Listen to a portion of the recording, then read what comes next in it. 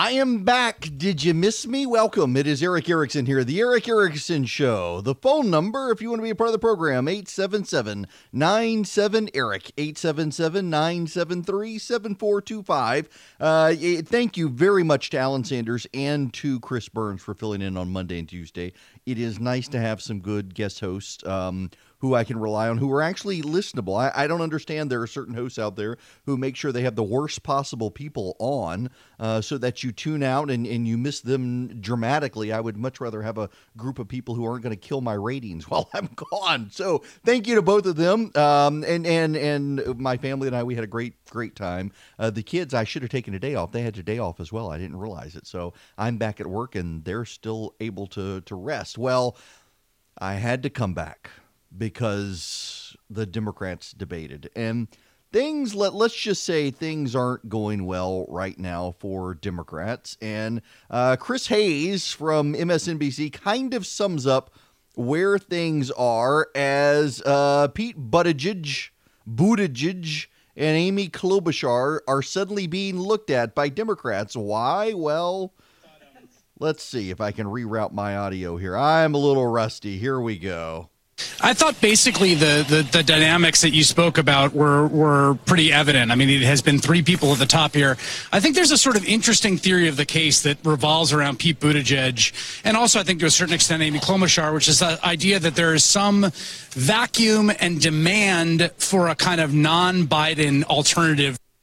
A non-Biden alternative who is not Elizabeth Warren. There actually is some concern after this debate and what the data is showing about Elizabeth Warren. One of the reasons that there is concern about Elizabeth Warren is that she just can't answer simple questions straight. Senator Warren, to be clear, Senator Sanders acknowledges he's going to raise taxes on the middle class to pay for Medicare for all. You've endorsed his plan. Should you acknowledge it too? So the way I see this, it is about what kinds of costs middle-class families are going to face. So let me be clear on this. Costs will go up for the wealthy.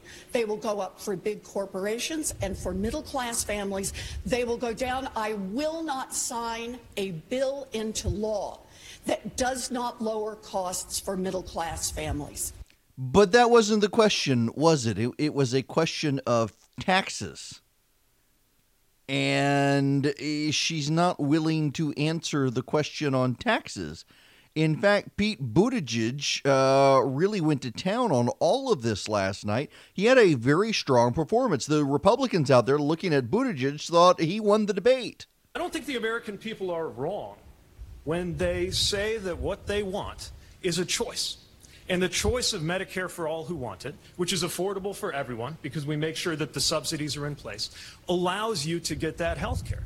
It's just better than Medicare for all, whether you want it or not. And I don't understand why you believe the only way to deliver affordable coverage to everybody is to obliterate private plans, kicking 150 million Americans off of their insurance in 4 short years when we could achieve that same big, bold goal. And once again, we have a president.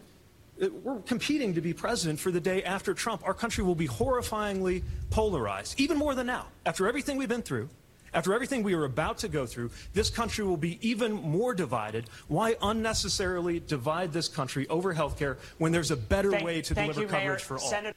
That played well with a lot of Republicans. It did not play well with a lot of Democrats, interestingly, but does it even matter? And the reason I ask that is because of this performance with Elizabeth Warren. And as I say, Buttigieg, even before tonight, already in contention in Iowa. That is a lot, Steve, because when you put it the other way, he's 7 points out of the lead in Iowa. Yep. Huge number for him. And, you were the first to say he had a good outing.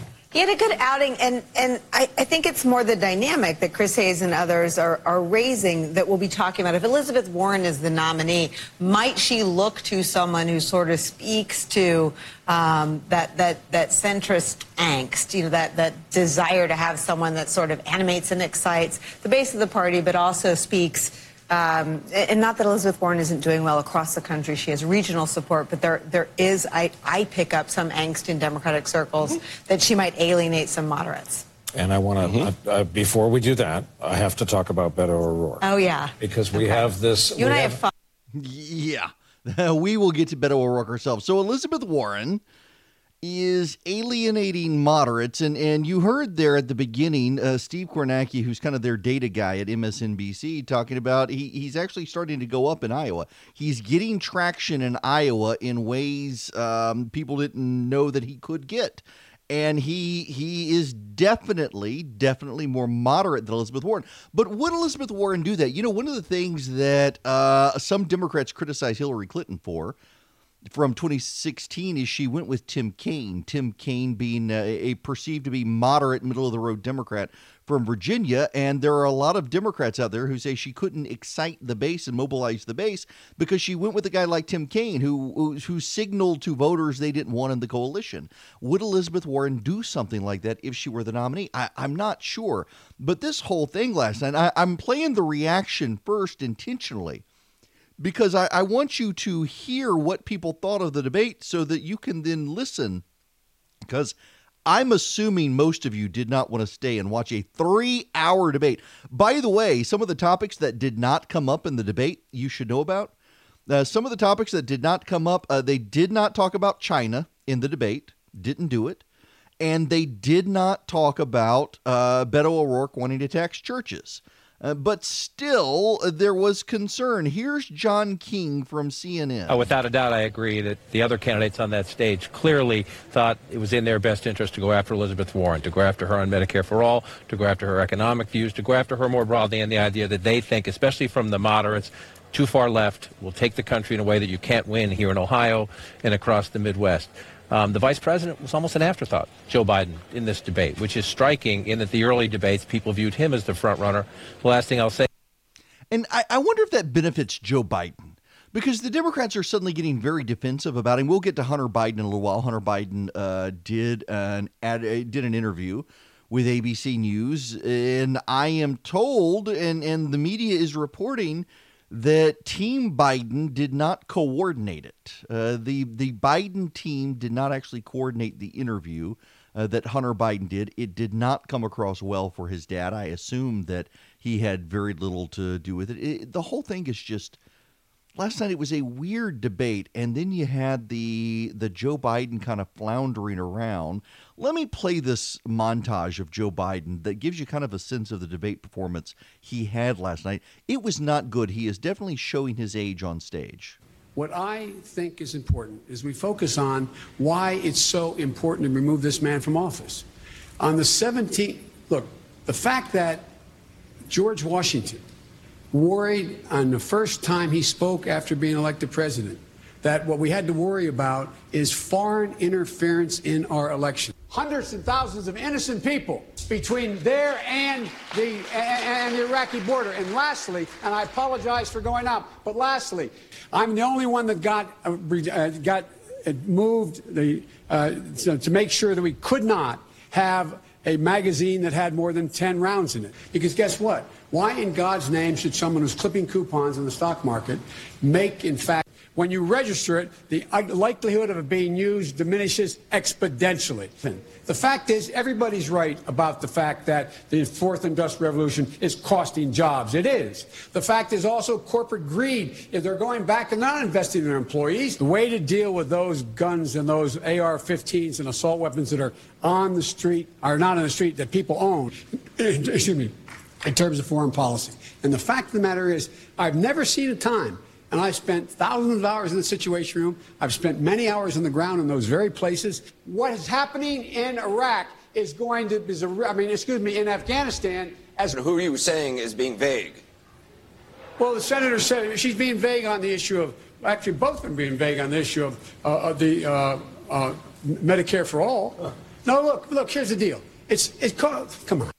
Yeah, Can we just pause for a moment here on Joe Biden? Joe Biden, Elizabeth Warren, Bernie Sanders, and Joe Biden, all three of them are older than Donald Trump. Any of them, if they were elected, would be the oldest president ever. And Warren is young compared to Sanders and Biden. Warren looks younger than them. She's actually 71, or would be 71 if she were sworn in. She's old. Bernie Sanders had a heart attack last week. And everybody continues to prop him up. There's just something not right here. And by the way, Elizabeth AOC, Alexandria Ocasio-Cortez, is going to endorse Bernie Sanders. So the woke progressive millennial is going to endorse the old white guy as opposed to the woman or the gay dude. She's going to endorse the rich white old guy. Yeah. Okay, so much for wokeness. The whole thing is just, it was a weird debate. It really was. A lot of people, reporters, are they got into substance. They didn't really get into substance. They all, by and large, agree that they quibbled around the edges. One of the very few people who stood out on that stage was Tulsi Gabbard. She has no shot at getting the Democratic nomination because she makes too much sense. The Democrats really hate her. They hate her in part because she came after Kamala Harris so aggressively, who, by the way, was a nothing burger on stage last night. She was very, very weird. Amy Klobuchar kind of had a rebound. But there's Joe Biden. Biden is still in most polls the front runner for the Democratic Party. And yet, well, here's Van Jones. Saw Buttigieg trying to get there. You saw Klobuchar trying to get there. We need somebody to really have this debate the right way. You've got to have two real heavyweights on both sides. Look, Biden didn't do as badly as he has done. I still feel the air is coming out of Biden. I just don't see it. And so there is an opportunity. I thought tonight. The air is coming out. And it's true. The air is coming out of Joe Biden's campaign. And I have continue to think that Joe Biden has the inside edge on being the nominee. And the reason I think he has the inside edge on being the nominee is because of the concern about Elizabeth Warren. Elizabeth Warren really is to the left. And even the people in Massachusetts, and this is something I think reporters don't understand, the people in Massachusetts don't like Elizabeth Warren. She doesn't poll well in her home state. Now, that's not to say she wouldn't win it. She would absolutely win it if she were the Democratic nominee. But the Democrats have a history of nominating people from Massachusetts who don't play well elsewhere, and in particular, nominees from Massachusetts who don't really even play well in Massachusetts, which is kind of weird. Dukakis and John Kerry, both of them did not poll well in Massachusetts. They did against Republicans, but they didn't against other Democrats. And same with Elizabeth Warren. Elizabeth Warren actually polls very well against Republicans in Massachusetts. She just doesn't poll well against other Democrats in Massachusetts.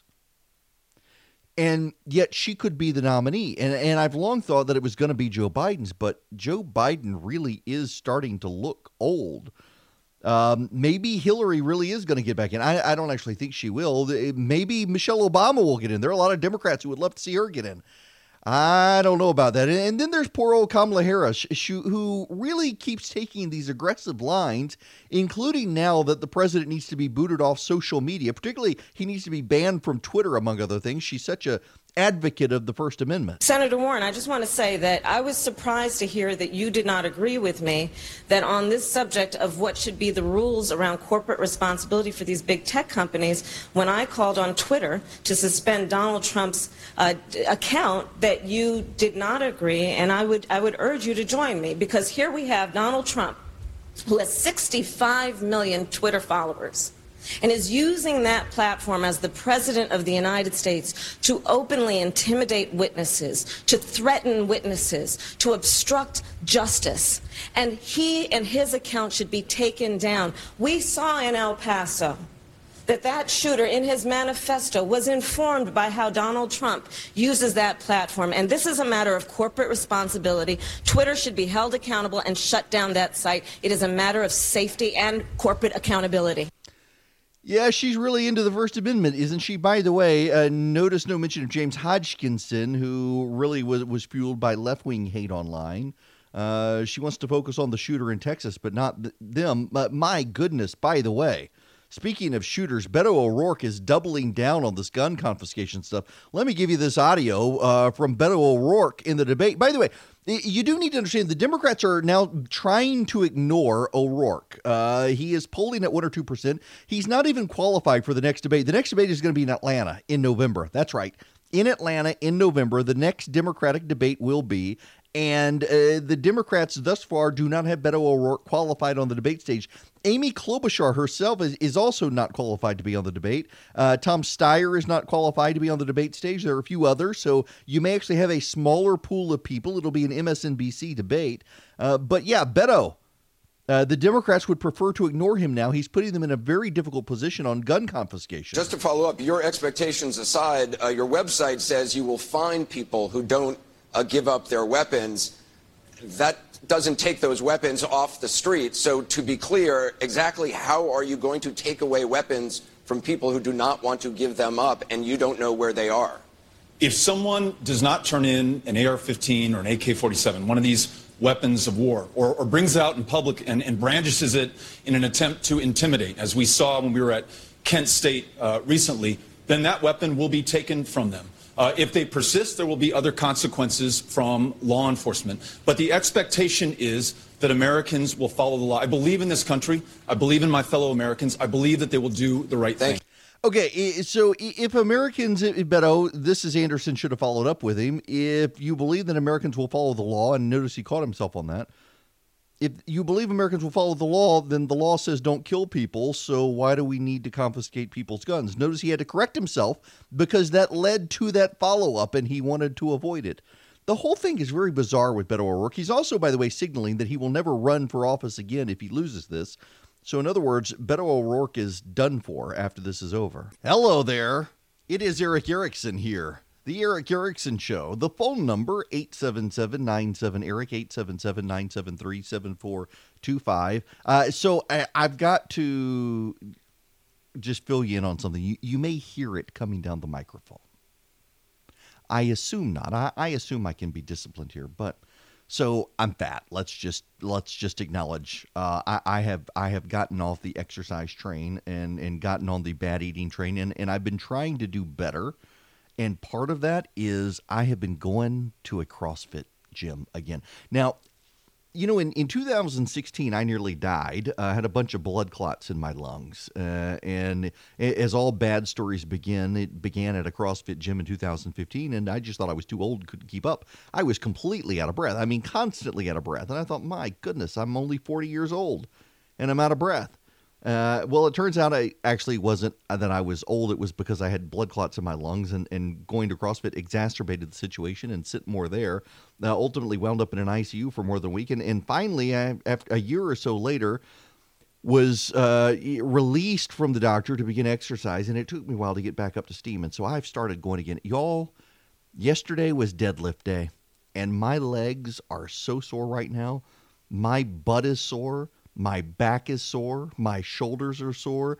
So if you hear all sorts of squeaking and whatnot, it's me standing up and having to rearrange the microphone as I stand up, because sitting in this chair for 3 hours is going to kill me today. And I hate to do the show standing up, particularly because I'm live streaming the show on Facebook. And so at some point, I'm actually wearing my dark shirt so you won't be able to see my gut sticking out. I'm sore. And I'm sweating, constantly sweating. It's just, I realize it's doing me good. I was going to a buddy's gym and we were just working out together, and I burned more calories in a day of CrossFit than I did in a week. I am exhausted and I am constantly sore.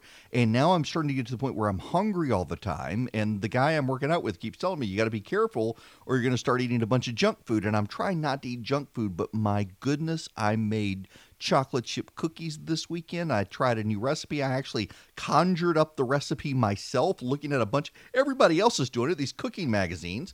You get a bunch of recipes together and they decide which one's best. And I just said, you know what? I'm going to take, I like this, I like this, I like this. I'm going to put them together. My goodness, did I come up with a good chocolate chip cookie recipe. I may have to send it out. In fact, I will send it out later this week to people who subscribe to the recipe list. But nonetheless, if you hear all sorts of squeaking and weird sounds coming down the line, it's me. I'm standing up. My legs are so sore. So now I'm sure you wanted to know that.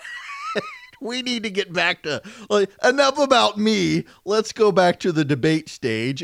Poor old Beto doubled down on wanting to confiscate guns. He's on TV this morning saying he actually is going to send the police to your house to confiscate your guns. And the other Democrats are trying to make him go away. They're like, please, Beto, shut up. You're making us look bad.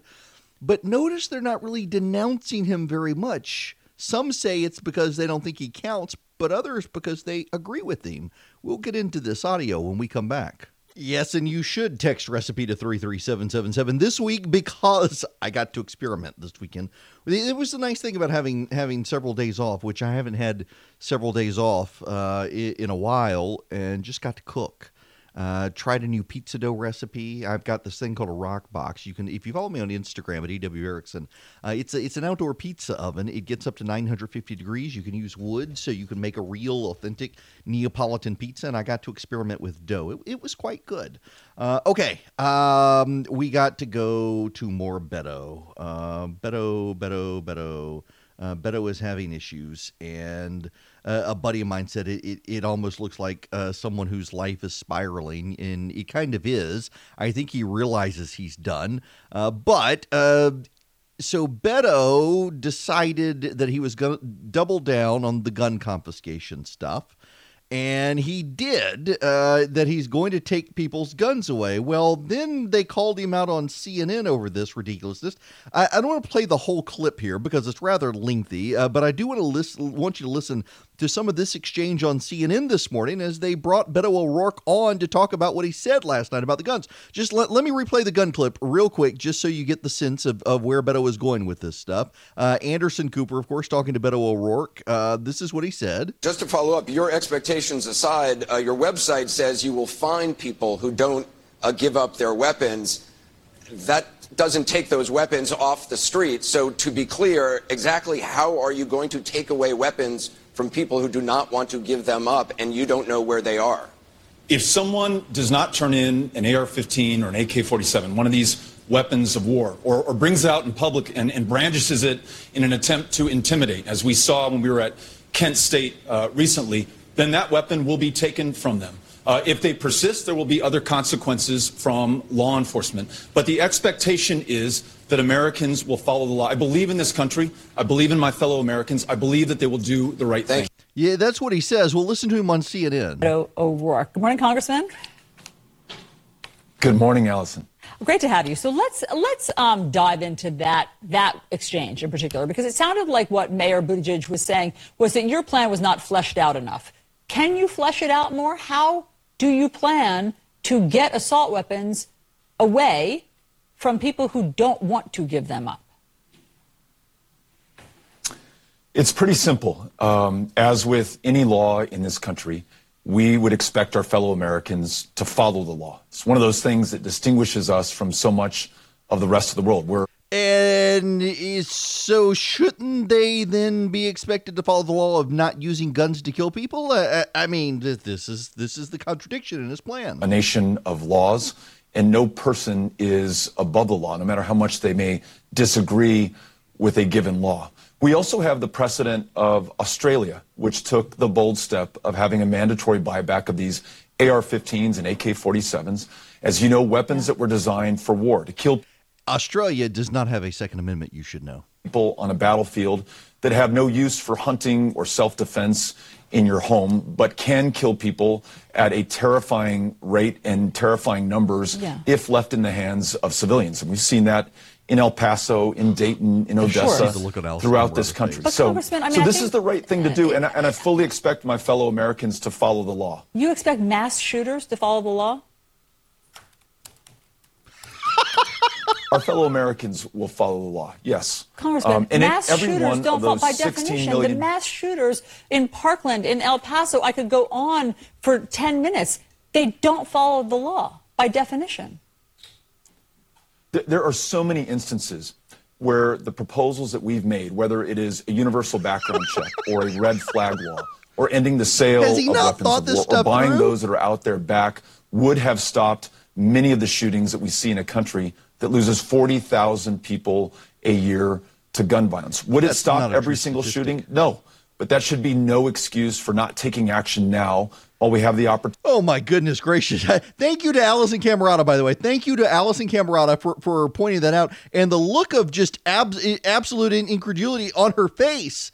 I mean, I wish I had a live stream TV show here where you could see her. She is literally dumbfounded in her facial expression over Beto. To do the right thing. Yeah. And we also shouldn't be limited by the politics She's or got her the head conventional caught. political She's blinking wisdom rapidly. or the She's polling ready or the to come in consultant for the class kill. or the No, NRA understood. on I mean, finally I think taking decisive action. Understood. And I think that what Mayor Buttigieg was saying, it's obviously think high, aim, shoot for something aspirational, but it doesn't make sense that people are going to hand over their assault weapons.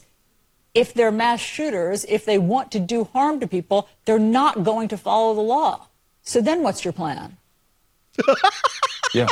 So I don't know that you make any law or stop making any law because you fear that some people will not follow the law in any part of American life. And so, yes, if somebody has an assault weapon, a weapon of war, and poses a danger to people in their lives or people in their community or people in our lives, then we're going to stop them. And meaning what? And You're going to go to their matter house. for Just law tell us enforcement. how it works. You're going to go to if somebody doesn't voluntarily hand over their assault weapon, you're going to go to their house, and then what? If we pass this law, then I expect our fellow Americans to follow the law. And this is not speculation. We've seen other countries Okay, she's do this. not having it. I'm not having it. Listen, he also went on MSNBC over this thing. They're not having it. The guy looks like a total idiot. So let me ask you, let's say I have an AR-15. I bought it legally 5 years ago. I'm a law-abiding citizen. Back as president of the United States, I say no.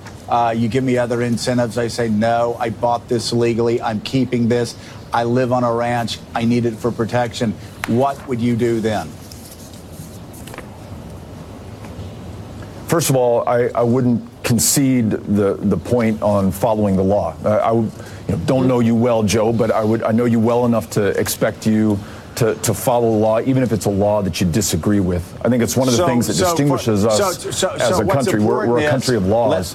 Okay, but let's just assume that there's a rancher in Texas that says, I'm not going to do this because this is an unjust law and it's unconstitutional.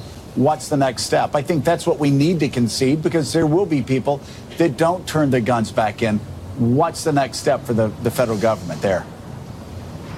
Yeah, I think just as in any law that is not followed or flagrantly abused, there have to be consequences, or else there is no respect for the law. So, in that case, I think there would be a visit by law enforcement to recover that firearm and to make sure that it is purchased, bought back, so that it cannot be potentially used against somebody else. Wow. So we really will do gun confiscation in this country. The Allison Camerata thing, though, is just absolutely crazy because, she essentially points out that the mass shooters are not going to comply with the law. Mass shooters are not going to do it. And I've got to describe for you the way Allison Camerata is looking at Beto O'Rourke while talking. You do need to understand that his pause when she asks a question, let me be fair to O'Rourke in this regard. When she asked the question, or even when Joe Scarborough was asking the question, there was a delay, a couple second delay between Beto O'Rourke and them. That's why there's a pause. It's not like there's long silence because he's thinking. There is long silence because there is a delay, and that's not his fault. But when he starts talking, Allison Camerata, she cocks her head, she squints her eyes. You can tell that she's sighing. She's blinking when he says crazy things. She's shaking her head. Now, he can't see her doing this, but she is. It boggles the mind that he's actually doing this. Well, they didn't ask Beto O'Rourke last night about taxing churches. I was somewhat disappointed in that regard with the CNN debate in that they didn't do that. They didn't talk about the the taxation of churches. That's the other issue Beto O'Rourke has raised. And I would note that in the past, Democrats have been much more vocal in pushing back on Beto O'Rourke on the gun confiscation issue than they have been on that particular issue. They have not really engaged against Beto O'Rourke on going after churches and religious nonprofits. Most of the Democrats actually agree with him, even if they don't want to say it in public, that they're not going to come after him. But he had his moment. Joe Biden also in the debate went on the gun control rant, really a gift that keeps on giving for the NRA here. I'm the only one on this stage who has taken on the NRA and beat them twice. We were able to get assault weapons off the streets and not be able to be sold for 10 years. Recent studies show that mass violence went down when that occurred. The way to deal with those guns and those AR-15s and assault weapons that are on the street, are not on the street, that people own, is to do what we did with the National Firearms Act as it related to machine guns. You must register that weapon. You must register it. When you register it, the likelihood of it being used diminishes exponentially. I'm the only one that got moved to make sure that we could not have a magazine that had more than 10 rounds in it. I've done this. I know how to get it done. If you really want to get it done, go after the gun manufacturers and take back the exemption they have of not being able to be sued. Okay, wait just a moment, please. So we've got Beto O'Rourke who wants to confiscate guns. And now we've got Joe Biden saying we need to have a gun registry. Well, you got to have a gun registry in order to round up to know who has the guns. Really interesting dynamic there. A position for Biden to take. You see where this is heading for the Democrats, and they're showing just how extreme they are on issues. In fact, they're very mad at Tulsi Gabbard. Tulsi Gabbard is the congresswoman from Hawaii who has no shot at being the Democratic nominee. She has no chance of being the Democratic nominee. She plays too well with Republicans, some Republicans. Not all, I'm not a big fan of hers myself. But she had this to say last night, and the Democrats today are going bonkers. Congresswoman Gabbard, your response. This is often one of the most difficult decisions that a woman will ever have to make, and it's unfortunate to see how in this country it has for so long been used as a divisive political weapon. I agree with Hillary Clinton on one thing, disagree with her on many others, but when she said abortion should be safe, legal, and rare, I think she's correct. We see how the consequences of laws that you're referring to can often lead to a dangerous place, as we've seen them as they're passed in other countries, where a woman who has a miscarriage past that 6 weeks could be imprisoned because abortion would be illegal at that point. I do, however, think that there should be some restrictions in place. I support codifying Roe v. Wade while making sure that during the third trimester, abortion is not an option unless the life or severe health consequences of a woman. She's taking a position that Barack Obama, Hillary Clinton, and Bill Clinton have all taken in the past, and she's being eaten alive today by Democrats for being an extremist. From their vantage point, an extremist on abortion. Meanwhile, here's Cory Booker, an unmarried man with no children. Well, first of all, let's be clear about these laws we see from Alabama to Ohio. They're not just attacks on one of the most sacrosanct ideals in our country, liberty, the ability to control your own body. But they're particularly another example of people trying to punish, trying to penalize, trying to criminalize poverty. Because this is disproportionately affecting low-income women in this country, people in rural areas in this country. It is an assault on the most fundamental ideal that human beings should control their own body. And so the way, as President of the United States, I'm going to deal with this is, first of all, elevating it like we have with other national crises to a White House level position. And I will create the Office of Reproductive Freedom and Reproductive Rights in the White House, and make sure that we begin to fight back on a systematic attempt that's gone on for decades to undermine Roe v. Wade. I will fight to codify it, and I will also make sure that we fight as this country to repeal the Hyde Amendment so that we are leading the planet Earth in defending the global assault we see on women right now. Global assault on women is more like an assault on the unborn children. He wants a White House abortion office. a White House abortion office that would go after states like Georgia for daring to protect the lives of the unborn. That is the extremist position, and yet in the Democratic Party, that's mainstream. And Tulsi Gabbard, who takes a position shared by Bill Clinton, Hillary Clinton, and Barack Obama, is somehow crazy. But that's okay. You can believe Cory Booker. Cory Booker is qualified. And I want to say one last thing, and I feel qualified to say this as the vegan on the stage. The vegan on the stage.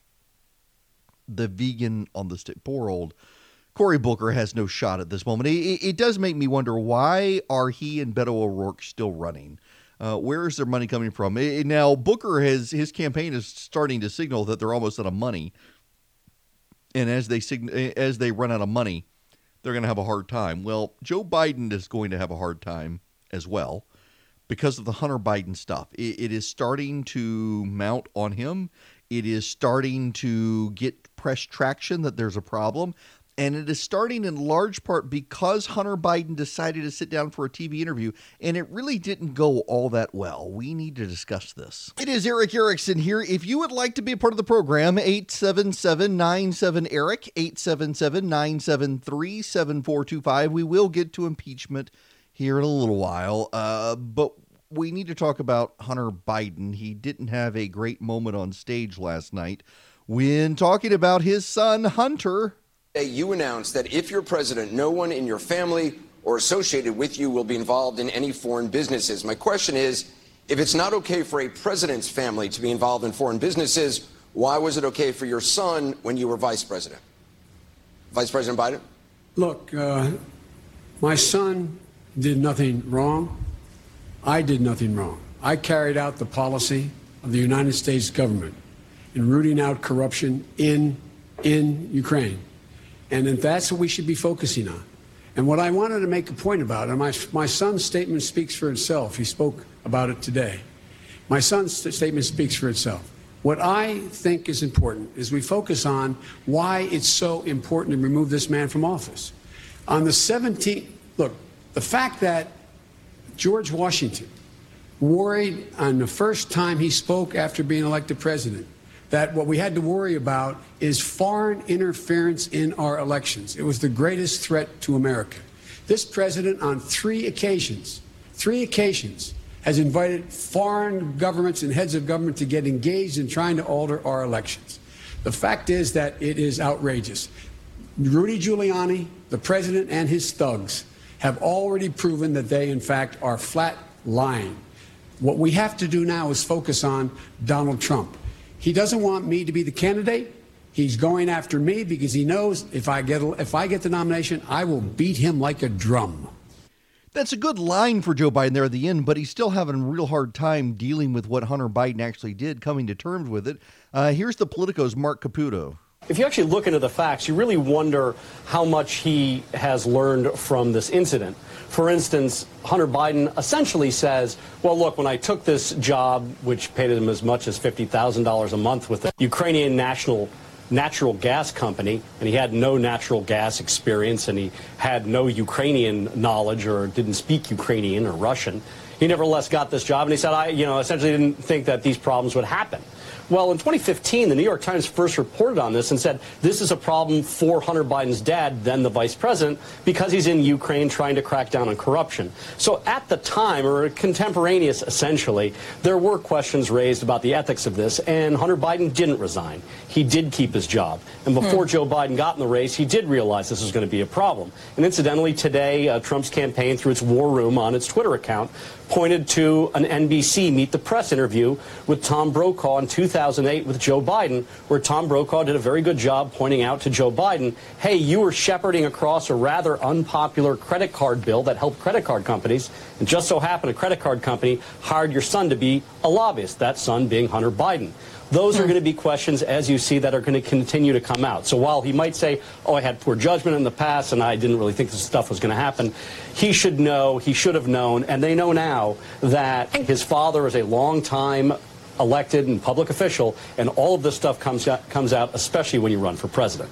Yes, it does. Another voice of reason in the Democratic Party, Ed Rendell, on this Biden stuff. Ed Rendell, the former governor of Pennsylvania, deeply influential within the circle of Democratic donors who like Joe Biden. But I think Joe should acknowledge that it probably didn't have a good appearance for his son to be working for a company and getting paid significant dollars at the same time he was over there making decisions about the Ukraine. Yes. It is bad. And poor Joe, he's in a situation where his son wanted to make money. His son, kind of loser son. I mean, the reality is Hunter Biden was long overshadowed by his older brother, Beau, who died of a brain tumor. Beau Biden got elected, I think, Attorney General in Delaware. He was popular. He was well-liked. He was responsible, and Hunter kind of was in the shadows, and in the shadows kind of had a complete meltdown, wound up dating his brother's widow, wound up ruining his marriage, spending his money on crack cocaine and strippers, smoked from the crack pipe, had to go to rehab. Kind of a pitiful soul, and Joe Biden's daughter as well, who's not in the light right now, was at one point arrested for a drug problem. I believe selling drugs, I think, was the situation. Debate whether to say this or not, but for all the Trump kids' faults, they haven't gone there. There's just, and given the history there with Joe Biden's first wife dying horribly. With a child, this is a messed up family. Now, they are. We should feel some sympathy for them, but that doesn't excuse trading on dad's name to get rich, which is a problem. Hello and welcome. It is Eric Erickson here, the Eric Erickson Show, across the state of Georgia, throughout the Southeast, spreading nationwide and around the world on Facebook Live. Coming to you from Athens, well, actually from Macon, but broadcast over to my flagship in Athens and out to all the stations wherever you're listening. I'm glad to be back from vacation. I actually enjoyed vacation, but I worked during vacation. But it's nice to be back. The phone number, if you'd like to be a part of the program, 877-97-ERIC, 877-973-7425. We will get back to the Democratic debate, I am sure, but this is happening right now. You need to hear this. In addition to Alexandria Ocasio-Cortez coming out for Bernie Sanders, Ilhan Omar from Minnesota is coming out. What's her name? Rashida Tlaib is also. The Gang of Three, AOC, and her little cult. They're all coming out for Bernie Sanders. Listen to this one. I am so proud to endorse Senator Bernie Sanders for president. Senator Bernie Sanders is the only candidate that has built a movement and continues to build a movement that transcends gender, ethnicity, religion, and we know that in order to take on Trump, we're going to need a unifier, someone who understands what the fight looks like, and someone who is ready to defeat him. I'm one of the people that was inspired by the movement that the senator has built. There was an America that I dreamed about. There's an America that most people believe in. It is an ideal.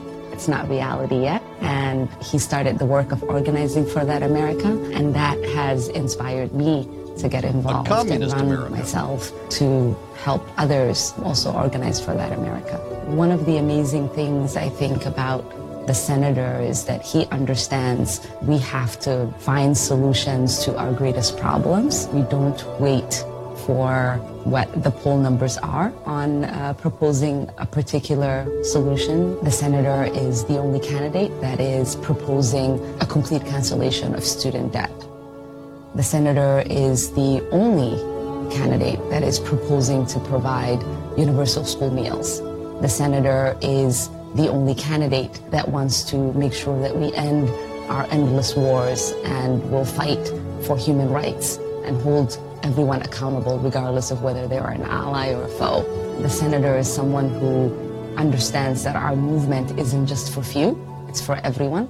The senator is the only candidate that isn't about leaning a particular way, but being true to yourself and fighting for what you believe regardless of what the obstacles are. This is not just the fight for our lives, this is the fight for our democracy. This is the fight for a better future, one that we can all be proud of. There you have it. Ilhan Omar endorsing Bernie Sanders. So he's got Rashida Tlaib, he's got Alexandria Ocasio-Cortez, he's got Ilhan Omar. The far left caucus of the Democratic Party rallying now to Bernie Sanders. And they want to push him above Elizabeth Warren. That's really the most fascinating thing here, when you think about it, is they want Bernie Sanders, the in their language, the cis hetero white guy. They want him, not Elizabeth Warren. It just absolutely bizarre. Meanwhile, that they have asked Alexandria Ocasio-Cortez for her deep thoughts on Bernie Sanders. And now, Deep Thoughts by Alexandria Ocasio-Cortez. Capitalism has not always existed in the world. It will not always exist in the world. When this country started, we were not a capitalist nation. That was Deep Thoughts by Alexandria Ocasio-Cortez. Yes, she's going to support Bernie Sanders because he's not a capitalist. He's a socialist. She's throwing her weight. You know, interestingly, Bernie Sanders did come out the other day and said that Elizabeth Warren has said in her bones she's a capitalist and that he's not, that he wants nothing to do with capitalism. And so he's going out there and he is attacking Warren. He is attacking capitalism. He's picking up these far lefts. Meanwhile, now we need to transition here. Let me focus on Georgia for just a minute, because, you know, Georgia is, regardless of where you may be listening in the nation right now, Georgia is actually shaping up to be very fascinating in 2020 because it's going to have 2 Senate seats up for election. There's the David Perdue seat where the incumbent David Perdue is running against a ragtag group of Democratic politicians of various progressive stripes. And then you have the Johnny Isakson seat. The Johnny Isakson seat is an open seat. Isakson is signaling that at the end of the year, he is going to step aside, giving the governor in the state time to pick someone to replace him. And the Democrats they're upset with Matt Lieberman in that race. Matt Lieberman is running as a hyper-progressive candidate to fill Isakson's seat, and he's disrupting Democrat plans. Lieberman is Joe Lieberman's son, the former Connecticut senator. He is to the left of his father on a host of issues. He was a private school headmaster. He's been a progressive activist in Georgia.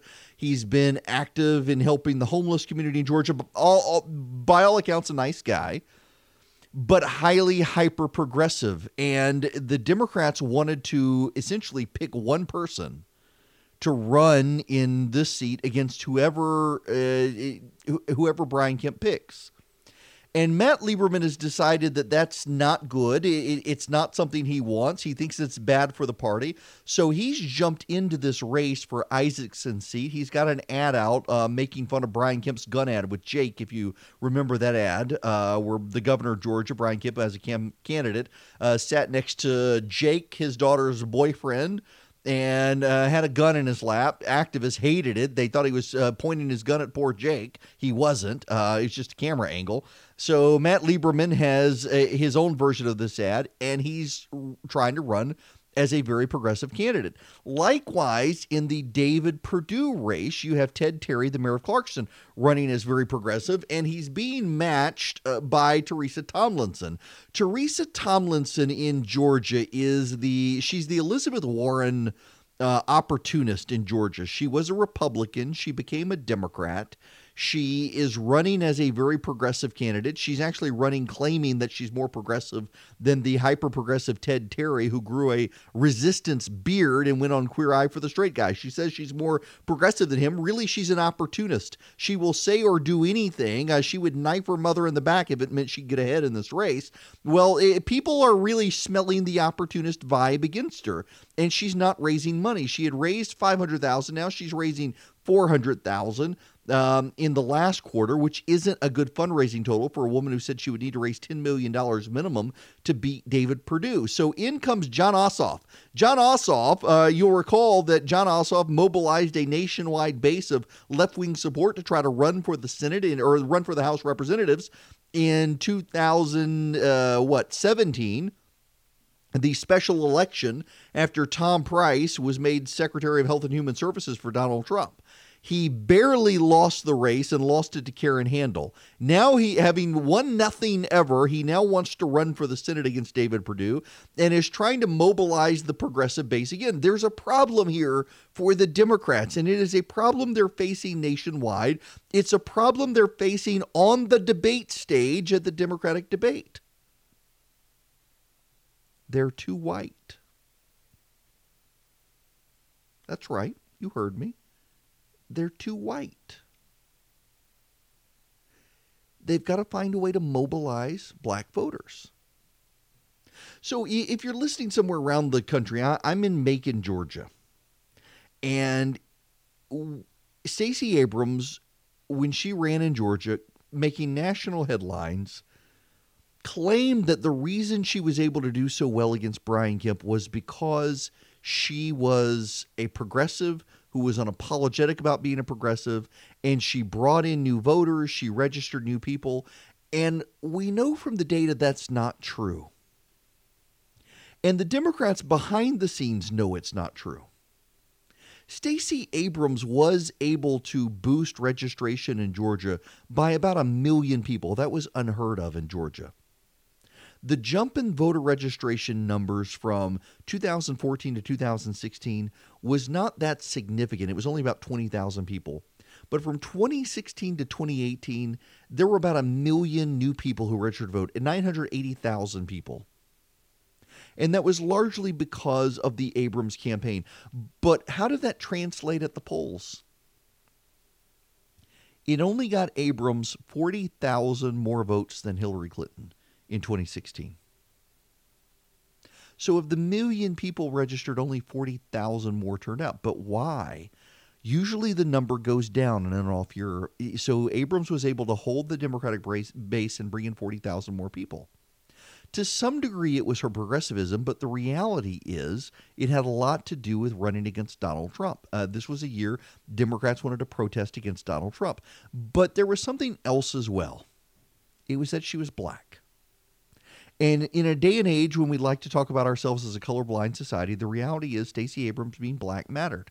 When you look in rural Georgia where she lost, she did lose, but there was a big spike in African-American turnout. In the metro Atlanta area, the black voter turnout was significant. It was sustained, and it helped Stacey Abrams. She came very close to getting into a runoff with Brian Kemp. But it still wasn't enough. And now the Democrats have a bunch of white people running for the Senate. Not only do they have a bunch of white people running for the Senate in Georgia, they have a bunch of hyper-progressives running for the Senate in Georgia. You've got, for example, Matt Lieberman, Joe Lieberman's son, who wants a gun registration program and hyper-supportive of gun control laws. Jon Ossoff, also gun control issues. Ted Terry, Teresa Tomlinson, Sarah Riggs-Amico, they're all super gun control people. They're business unfriendly. They want to raise taxes on the wealthy. They want to get rid of the president's tax cuts that have helped the economy. The Democrats have a progressive problem, and they don't even recognize that they have a progressive problem, but they do. It's going to come back to haunt them. You know, there's another problem the Democrats have, and that is this impeachment situation on Capitol Hill. It's not doing them any favors with voters. Even Bernie Sanders in the debate last night pointed out that if they pursue impeachment and they signal to voters that they've forgotten about voters, they've been so fixated on impeachment that they've forgotten the voters, that's going to hurt them. Robert Costa from the Washington Post was on not on Morning Joe. He was on with Brian Williams on MSNBC after the debate last night. I want to play this clip for you before we go to break. That for many Democratic candidates, when you talk to their top strategists, that debate about impeachment, it's relatively over. That's why the first 10, 15 minutes of the debate were quiet. all these Democratic candidates have generally taken the same position. They support the impeachment inquiry, and they know Chairman Schiff and Speaker Pelosi are essentially the strategists for the entire party. The fault lines in this Democratic Party are in health care policy, on economic policy, and that's where the battles will be fought in a race that's somewhat isolated from the impeachment battle. It is isolated from the impeachment battle because the Democrats, by and large, have decided that's what they're going to do. And I don't know that that's going to help them long term, because there is something to what Sanders was saying, that this very much could be an issue that turns on the Democrats if voters believe the Democrats have forgotten them. And then there are other small cultural issues nationwide. We're dealing with this here in Georgia. In Pickens County, if you're in Pickens County, I'm on WYYZ in Pickens County right now. You're listening to me live this Wednesday morning. The Pickens County School Board has decided it will no longer allow transgender students to use the bathroom of their choice. It's these small cultural issues that are resonating with voters around the country, regardless of income and particularly regardless of race. And it's the Democrats' hyper-partisanship on these issues that's going to cause them some problems. We need to discuss the Pickens County situation when we come back. You can call in as well, 877-97-ERIC, 877-973-7425. Well, we need to get into the law a little bit here. This is a case out of Florida from Jacksonville. Well, it was heard in the Jacksonville division for the U.S. District Court for the Middle District of Florida. It is the case of Adams versus St. Johns County. Adams versus the School Board of St. Johns County is a case of a transgender student who wanted to use the bathroom of the gender in which the student identified. And the court, I think, wrongly held that sex under Title IX includes gender identity. If you decide you identify as a boy, well, then you're a boy, according to this court. It's on appeal to the 11th Circuit Court of Appeals in Atlanta. And, well, we're in the 11th Circuit. So the school board in Pickens County, Georgia, I think probably overreacted. And, or let's see, this case, it's before the 11th Circuit now. I don't think it's on the way to the Supreme Court. In any event, this case is about transgender bathrooms. The court ruled that you have to let a student, let a student use the bathroom where they decide they want to go. I'm trying to be kind here. The student wants to use the boys' bathroom and is pretty clearly not a boy. And Pickens County here in Georgia decided that they've got to allow students to use the bathroom of their choice. Well, guess what? It turns out that a lot of students in Pickens County, Georgia, this is north of Atlanta. If you head up 575, go up to Jasper, there's Pickens County. And students and parents decided they were not comfortable having girls in the boys' bathroom and boys in the girls' bathroom, which is what the court decision required. Pickens County decided to allow boys in the girls' bathroom and girls in the boys' bathroom, and the students and the parents protested. There were harassment, there was threats, so the Pickens County school system has reversed its decision, saying they're doing it to protect staff. This is from the AJC. Bowing to pressure from parents and residents, the Pickens County Board of Education announced it will no longer allow transgender students to use restrooms of their choice. There have been many serious safety concerns raised in the past few days. School board members, staff, and students have been threatened due to the administration's implementation of Adams versus St. Johns County School District. There have been death threats, student harassment, and vandalism of school property. The decision was made to protect staff and students. The initial decision to let transgender students use the restroom designated for the sex they identified with, not their birth sex, came after an 11th Circuit Court ruling. In Adams versus St. Johns County, a transgender student who was relegated to use a gender-neutral bathroom, sued for the right to use one that was of the sex they identified. The Florida School District has filed an appeal that is set for oral arguments in December. Now, in other words, so this was a case where in the 11th Circuit, and the way it works, the way the law typically works, is that a district court in Florida cannot do anything in Georgia. The district court in Florida determined that this student had to be able to use the restroom of her choice. She says she's a he, and she wants to use the boys' bathroom. And so the district court in Florida said that she had to be allowed in the boys' bathroom. The school district has appealed to the 11th Circuit Court of Appeals, which will hear the case in December. Until the 11th Circuit Court really hears the case, it really doesn't apply to Pickens County, Georgia. Now, if the 11th Circuit sides with that case, then suddenly it does become an issue here. But we're in an issue yet again where we have a small fringe of people who insist on controlling the morals and values of the rest of us. A lot of us are not happy with the idea of boys in the girls' bathroom. If this case were to go forward and be upheld, then boys could use your daughter's bathroom in school, or girls could use the boys' bathroom. And what do schools do with it? We're turning this upside down in life. You know, there's more and more research that long-term, a lot of kids who identify as the opposite gender, they grow up and decide, you know what, I really am a woman. That's what God made me. Or I really am a boy, and they want back. Well, unfortunately, you got a bunch of progressives out there who are trying to silence the research and also pressure parents to go on and have the surgeries now so they can't reverse it. This is bizarre child cruelty is what it is, and our courts are upholding the child cruelty on these issues. And it's come home in, of all places, Pickens County, Georgia. They're having to deal with this situation. You know, I'm still amazed. I was gone on vacation for 4 days, and the NBA still can't dig itself out of its hole. LeBron James making things even worse. The other day, he said that we should go easy on them because they had a real hard time. Yeah, real hard time compared to the protesters in China. Also, there are reports out that LeBron James pressured the Houston Rockets to fire Daryl Morey, who made the tweet about Hong Kong that got them into this mess in the first place. Well, LeBron has opened his mouth again. So, I talked about it yesterday. I tweeted out a couple of responses to people not understanding, you know, my knowledge of where it came from my brain and for me learning from the situation.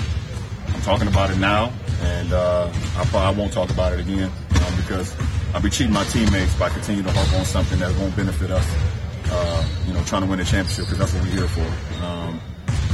We're not politicians.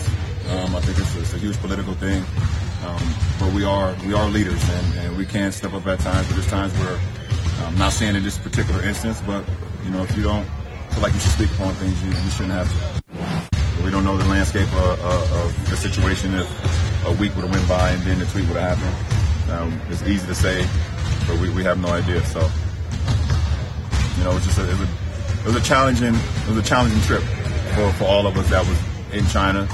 And a challenging trip, and we can be leaders and we can step up, but not this time. This is all about money.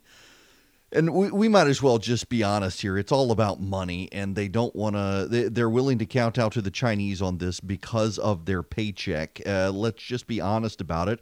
More honest than LeBron James or any of the rest of these NBA players who continue to dig themselves in holes. It's amazing. I'll get back to this. There's some breaking news right now, though, I need to get to. The vice president is headed to Turkey to meet with the Turkish president and to talk about the situation in Syria.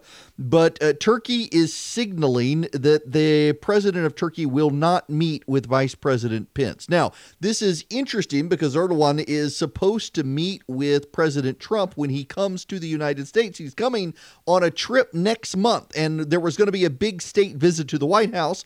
The president was going to roll out the red carpet for Turkey's president. Now Turkey is saying he will not meet with the Vice President of the United States. The White House has asked for a ceasefire in northern Syria, and Turkey is saying that they will not give a ceasefire. They have no intention of engaging in a ceasefire. They have every intention of wiping out the Kurds in northern Syria. While this is happening, ISIS has gone free. The ISIS prisoners who we held captive in northern Syria and who the Kurds were protecting for us, when we left, they went free. Y'all, I got to tell you, I'm a little bit bothered by a lot of my conservative friends who aren't willing to tell the president you've messed up here. And I think if we can't tell the president he's messed up, he's not going to know he's messed up. I mean, this is a man who, when my friends who supported him in 2016 were trying to convince people to support him despite character flaws and despite his lack of experience, one of the selling points that they routinely made on President Trump was that he will be surrounded with really good and competent people, and he will listen to those people and they will guide him. And that was certainly true for a while. General Mattis was there.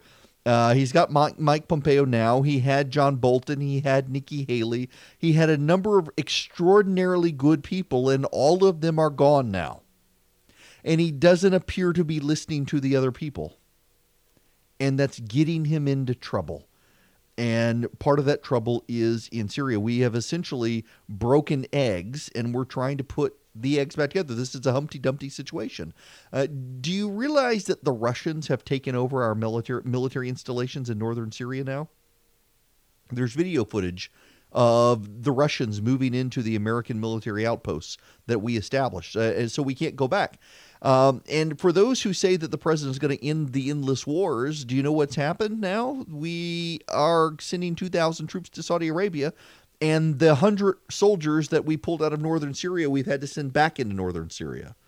Yeah, that's right. I realize that a lot of conservative outlets aren't pointing this out, but unfortunately, the soldiers we pulled out of northern Syria have had to go back into northern Syria, but now they're in a defensive posture because the Russians have taken over our installations and the Turks are shooting at us. And this was a screw up.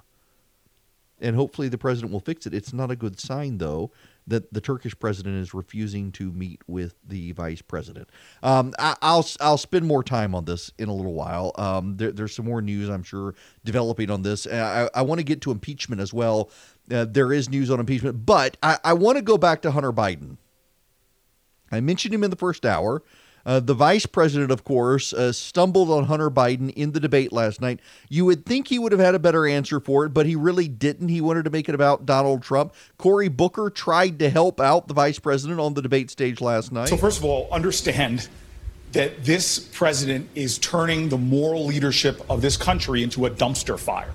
We literally have great generals like Mattis, who said on the world stage, the United States of America, there can be no better friend than the United States of America and no greater enemy than the United States of America. This president has turned that upside down and now is doing things to undermine our critical alliances and partner with Russia.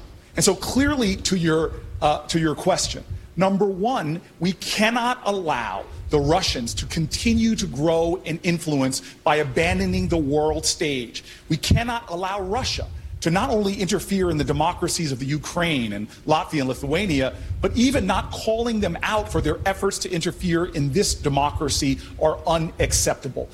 So you had Booker doing an assist for Joe Biden, and Biden himself, despite all of the help, continued to stumble. You announced that if you're president, no one in your family or associated with you will be involved in any foreign businesses. My question is, if it's not okay for a president's family to be involved in foreign businesses, why was it okay for your son when you were vice president?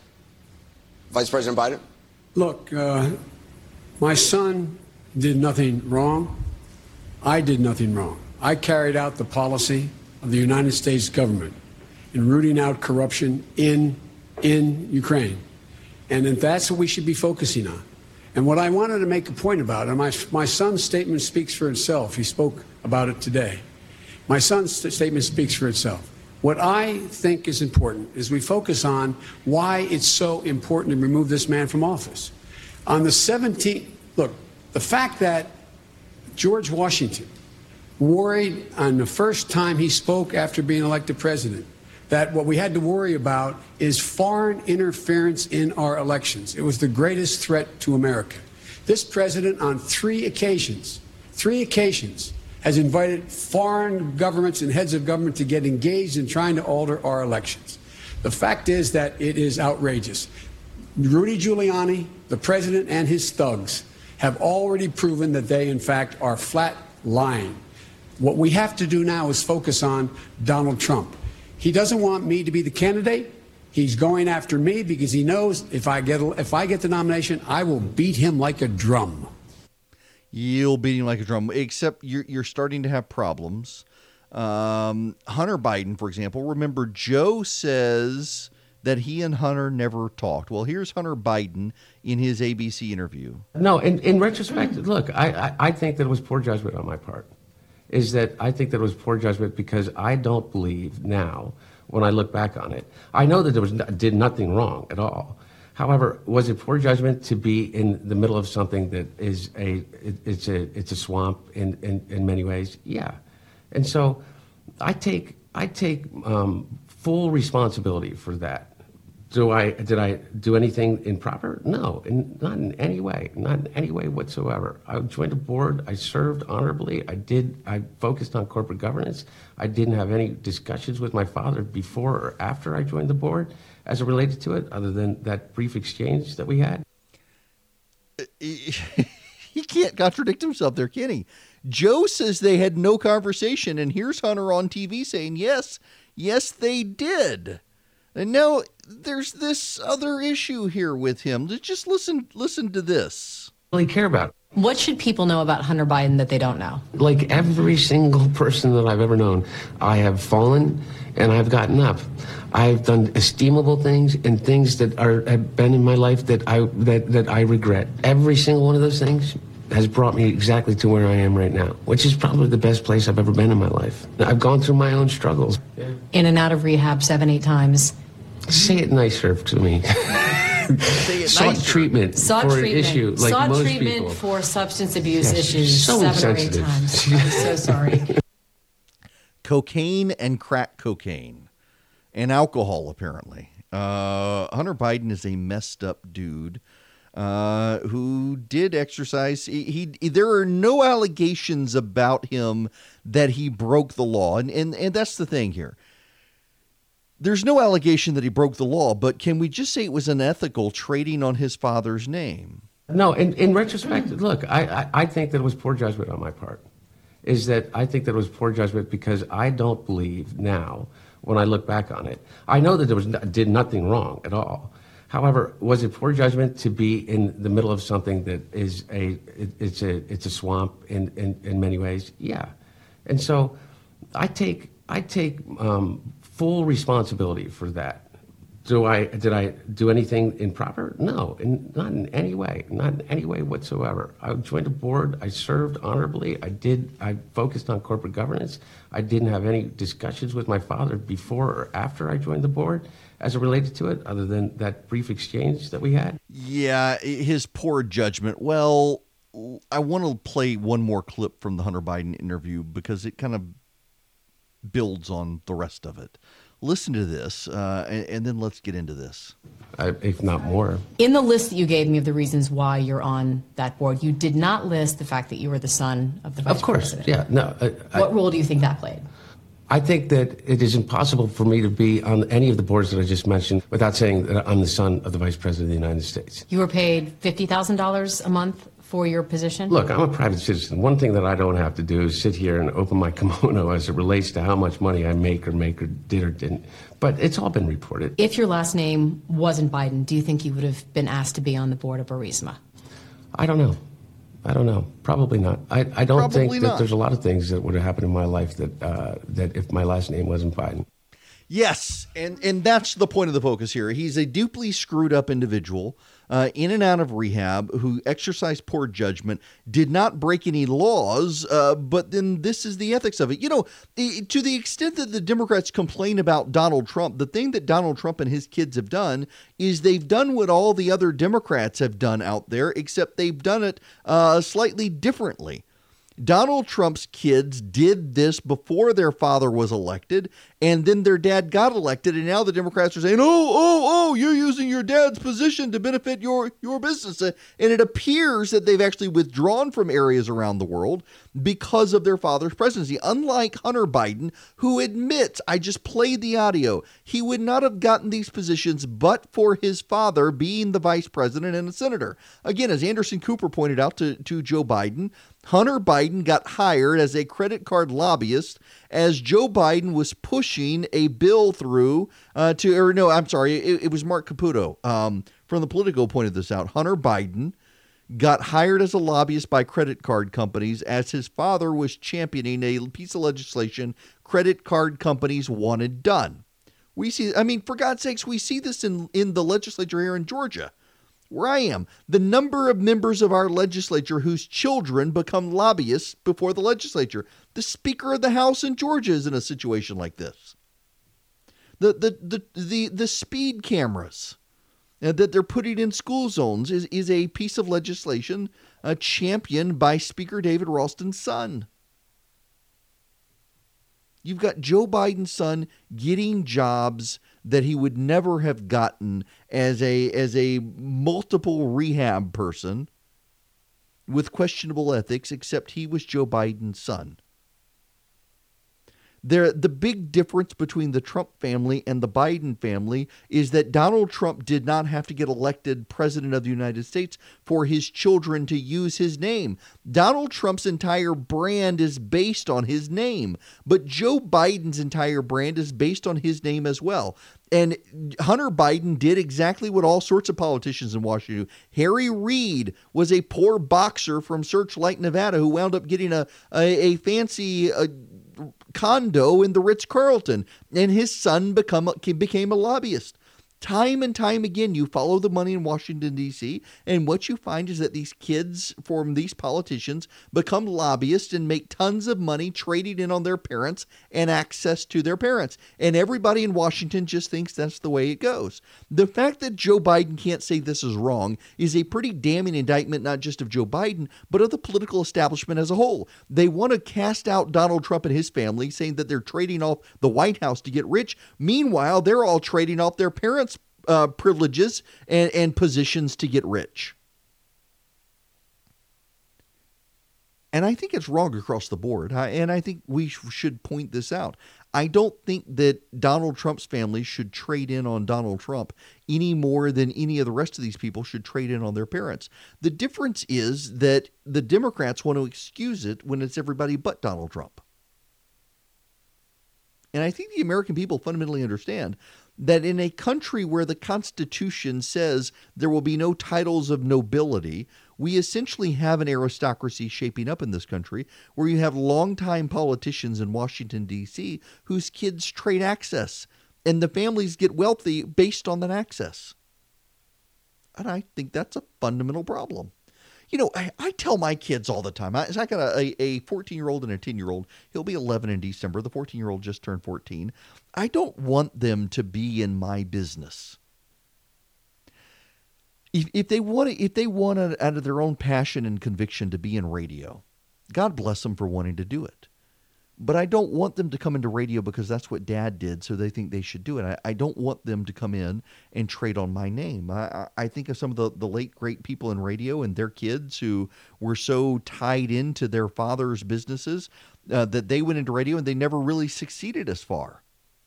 Whatever happened to Paul Harvey's son? I don't know. He would fill in for Paul Harvey. I loved Paul Harvey as a kid. My dad listened to him all the time. I don't know what happened to his son, but he helped his father tremendously. And then when his father died, I don't know what happened to him, but he established himself in his father's shadow. I want my kids to establish themselves in their own right. And what Hunter Biden did is he established himself in his father's shadow and tried to trade in on his father's name. And that happens more and more in Washington with a bunch of kids who otherwise are singularly unaccomplished and would be unaccomplished. Live your own life. Don't live in the shadow of your parent. Be your own person. Hunter Biden is not. And I wonder if that has something to do with, in addition to the terrible tragedy from growing up, if that has something to do with his problems later in life, as he realizes he's not really his own man. His entire future is anchored to his father's success, which is kind of sad, frankly. We should feel sorry for him. He should be in our prayers. But my goodness, establish yourself in life. There have been rumors circulating that Brian Kemp, the governor of Georgia, was on the verge of imminently appointing someone to the Senate seat for Johnny Isakson.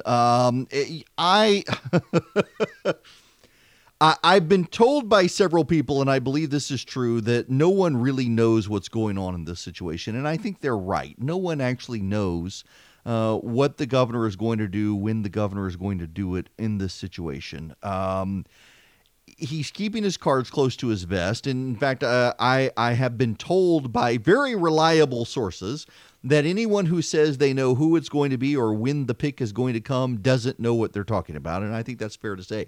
I certainly don't, and I haven't wanted to bother the governor about it, largely because I think he's probably been browbeaten and overwhelmed on the issue by so many people. So many people want their guy to be the governor's pick. I'm halfway tempted to text him and just say my obligatory text to you to bother you about the Georgia Senate seat. Nobody knows when it's happening. Nobody knows. We will see. When we come back, I want to delve into impeachment. Nancy Pelosi has said the House of Representatives is not going to have a formal vote on impeachment. They're going to continue an investigation. The problem for Nancy Pelosi in this regard is that the House of Representatives, by doing so, is limiting their ability to request certain documents. There actually are court cases on this issue. And they're also giving Republicans in the Senate a way to ignore the process, which is good if you're a Republican. If you support President Trump, then the Democrats are playing right into his hands. You know, it is kind of absurd to me that the Democrats are really obsessed with the idea that Donald Trump is breaking all the norms of society. You hear this repeatedly from Democrats, that Donald Trump is breaking the norms of society. But they're breaking the norms themselves, which means that Donald Trump is winning, because if they're playing to his strength. I mean, Donald Trump is a disruptive force. Whether you like him or not, you can't deny Donald Trump is a disruptive force, and the Democrats are playing right into that. And I want to break down the process of impeachment when we come back, but more than that, I want to go through the history of impeachment, because I took the time to do it. I took the time to go through and look at the impeachments historically and discovered how often the Democrats have done them when they controlled the House of Representatives, and how in all the cases they actually filed a formal resolution to begin an impeachment proceeding to look into it. And that's coming into play in a court case we need to get into. And then there's the curious case of John Bolton and why Republicans are starting to turn on him. We'll discuss when we come back here on The Eric Erickson Show. Welcome back. It is the third hour. Eric Erickson here, The Eric Erickson Show, across the state of Georgia, from the mountains to the sea, except that's not intended to be a Sherman reference. And now that I say it, okay. All right, if I had a do-over. The phone number here, 877-97-ERIC, 877-973-7425. I'm still hung up 3 hours into this program from last night that Beto O'Rourke didn't take a knee during the Democratic debates nationally. Well, first of all, I'm kind of hung up that they actually didn't, or that they did the national anthem. I'm just as hung up that they did the national anthem and Beto didn't take a knee. He and the NBA players continuing to disgrace themselves over all of so much stuff. Now, I don't want to talk about that. I do want to talk about impeachment this hour. And there are a couple of things that I want to talk about. First and foremost, let's talk about the process. Because I think that going through the process will be educational for you. The Democrats say that the process is what they say it is. And you need to understand some backstory here. There's actually a federal case going on right now. Democrats have asked for grand jury testimony that they want in impeachment matters. federal courts have said grand jury, if the scope of congressional inquiry relates to legislation. So if Congress is legislating, it has plenary power to request information to help it make wise legislative decisions. But courts have held, this going all the way to the Supreme Court in the Nixon situation, that if the legislature is legislating or they're in oversight mode, they don't have the power to request grand jury testimony, because grand jury testimony must be given paramount secrecy and confidentiality. So the only way that the House can get grand jury testimony is to be in an impeachment process. That matters. They've got to actually be in an impeachment process. And here's the problem that the Democrats have, just strategically. They have been in a situation with a number of committees, 7 different committees, investigating aspects of the Trump administration, the Trump campaign, the president, the president's children, the Trump organization, and they've been very, very broad. And it was all advertised as oversight. But now suddenly Nancy Pelosi, a few weeks ago, you will recall, had a press conference and she said that this is now, we're going to treat this as impeachment. Well, that's all well and good. The argument from the Democrats is that Republicans changed the rules that allow them to do this. Now, that's not actually true. It has to do with the Republicans changing the rules to allow chairmen to subpoena individuals without consent of the committee. That was a big change by Republicans. They did it. They wanted to be able to surprise the Obama administration. But that doesn't change that the Republicans use this for oversight, not for impeachment. The problem the Democrats have is that for every impeachment in the 20th century and into the 21st century that they've actually had House resolutions that vote a vote of the House to begin initiating impeachment resolutions. This goes back to the Nixon administration, House Resolution 803 of the 93rd Congress. That was the impeachment. That was the resolution to begin an impeachment. House Resolution 803 resolved to give the appropriate power to the Committee on the Judiciary to conduct an investigation of whether sufficient grounds exist to impeach Richard M. Nixon, President of the United States. There was a roll call vote on that, and it passed in 1973. And since then, they've been doing it every time. In the 101st Congress in 1989, the Democrats submitted a vote to begin an impeachment inquiry into Walter Nixon, no relation to Richard, whether or not to impeach Walter Nixon. In the 105th Congress in 1998, there was the issue of authorizing the Committee of the Judiciary to investigate whether sufficient grounds exist for the impeachment of William Jefferson Clinton. There was a House vote on that. In the 111th Congress in 2009, there was a resolution to begin an inquiry on the impeachment of Samuel Kent, a federal judge. There was also in the 110th Congress a resolution authorizing the Committee on the Judiciary to begin an impeachment of Thomas Porcius, a judge in Louisiana. There was, of course, the matter of the impeachment of Alcee Hastings in 1989 that also had a resolution where the House did a resolution that said resolved the Judiciary Committee or whatever committee should investigate whether there are sufficient grounds to impeach X, Y, and Z for high crimes and misdemeanors or for conduct unbecoming. And they did this every time. And now the Democrats are saying they don't have to do this. Here's the problem. I've talked to multiple Republican members of the Senate. And all of them say, now some of them will never vote to impeach the president. Some of them are actually willing to consider it. but not a single one of them is willing to consider it if the Democrats don't follow historic precedent. And I'm not talking in a term when I say this, that several of the people I talk to have said fairly well that the Democrats say the president is violating historic norms. For the Democrats to begin an impeachment process violating historic norms, they themselves are becoming like Trump, in which case Donald Trump wins.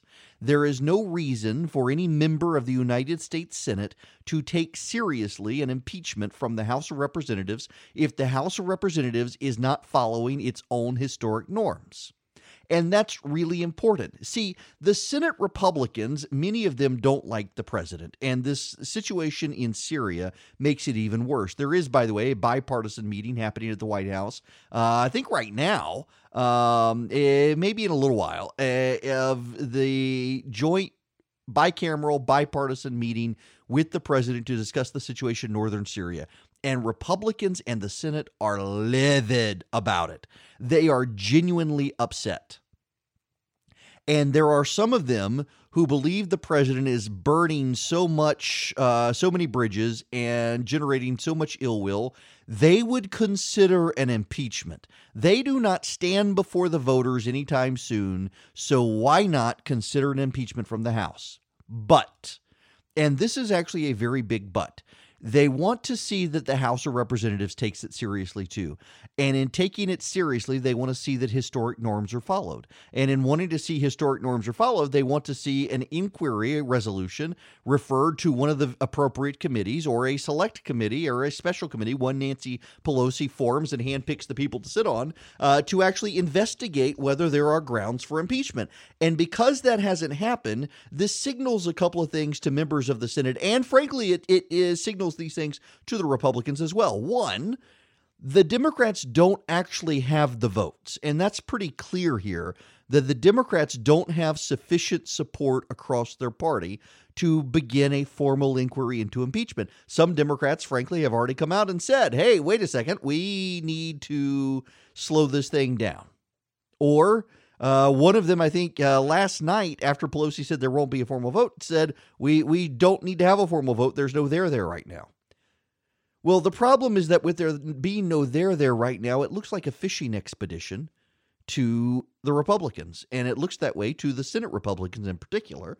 And the Senate Republicans understand, just as you can indict a ham sandwich, you can impeach a ham sandwich if you drag it out long enough, send out enough subpoenas, and maliciously harass people until you get what you want and shape a narrative. And Republicans don't want to see a narrative being shaped. They actually want to see Democrats taking this seriously.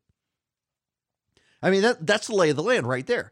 That's why I don't see this happening. And I got to tell you, the longer the Democrats drag this out, one, they look incompetent. And I really do think that they really do look incompetent. Two, they look partisan. And every single one of us can agree this is a partisan inquiry. Impeachment is a political inquiry. But it makes it look like the Democrats themselves are not in command so much as the far left of the party is in command. Because if you can't get the moderate Democrats to go along with impeaching the president, given where we are right now, then it really does look like Nancy Pelosi isn't in charge. It really does look like the president himself is right when he talks about the Democrats being the Democrats being controlled by AOC and the others. The president has said this repeatedly. And this is a line Republicans have picked up. It is a line that Republicans are going to continue to echo. And it is a line that I think ultimately will begin to resonate with people when people realize the Democrats aren't actually going forward with impeachment. As long as that exists out there, they're going to have a hard time moving forward.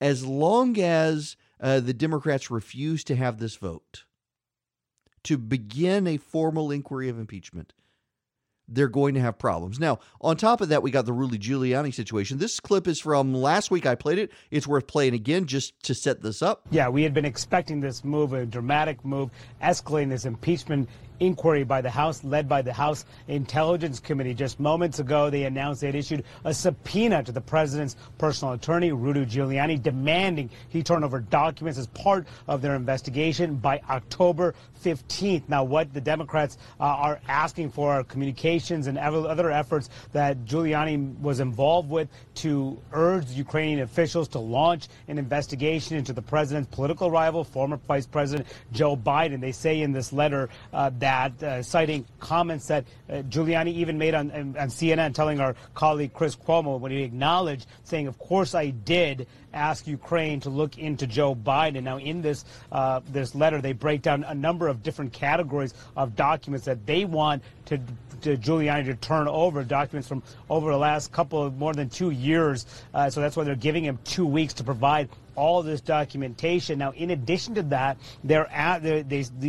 the chairman of these three committees, it's the House Intelligence Committee led by Adam Schiff, but also the whole House Foreign Affairs Committee led by Eliot Engel, and House Oversight Committee led by Elijah Cummings. They've sent letters to 3 of Giuliani's business associates seeking depositions of these individuals. So what we're seeing more broadly here, Brooke, is an escalation by this committee, these committees have already sent subpoenas over to the State Department asking to turn over documents relating to this effort to apparently urge the Ukrainian government to investigate the Bidens, also seeking depositions from former State Department officials. The House Intelligence Committee separately wants to talk to the Intelligence Committee's Inspector General once again.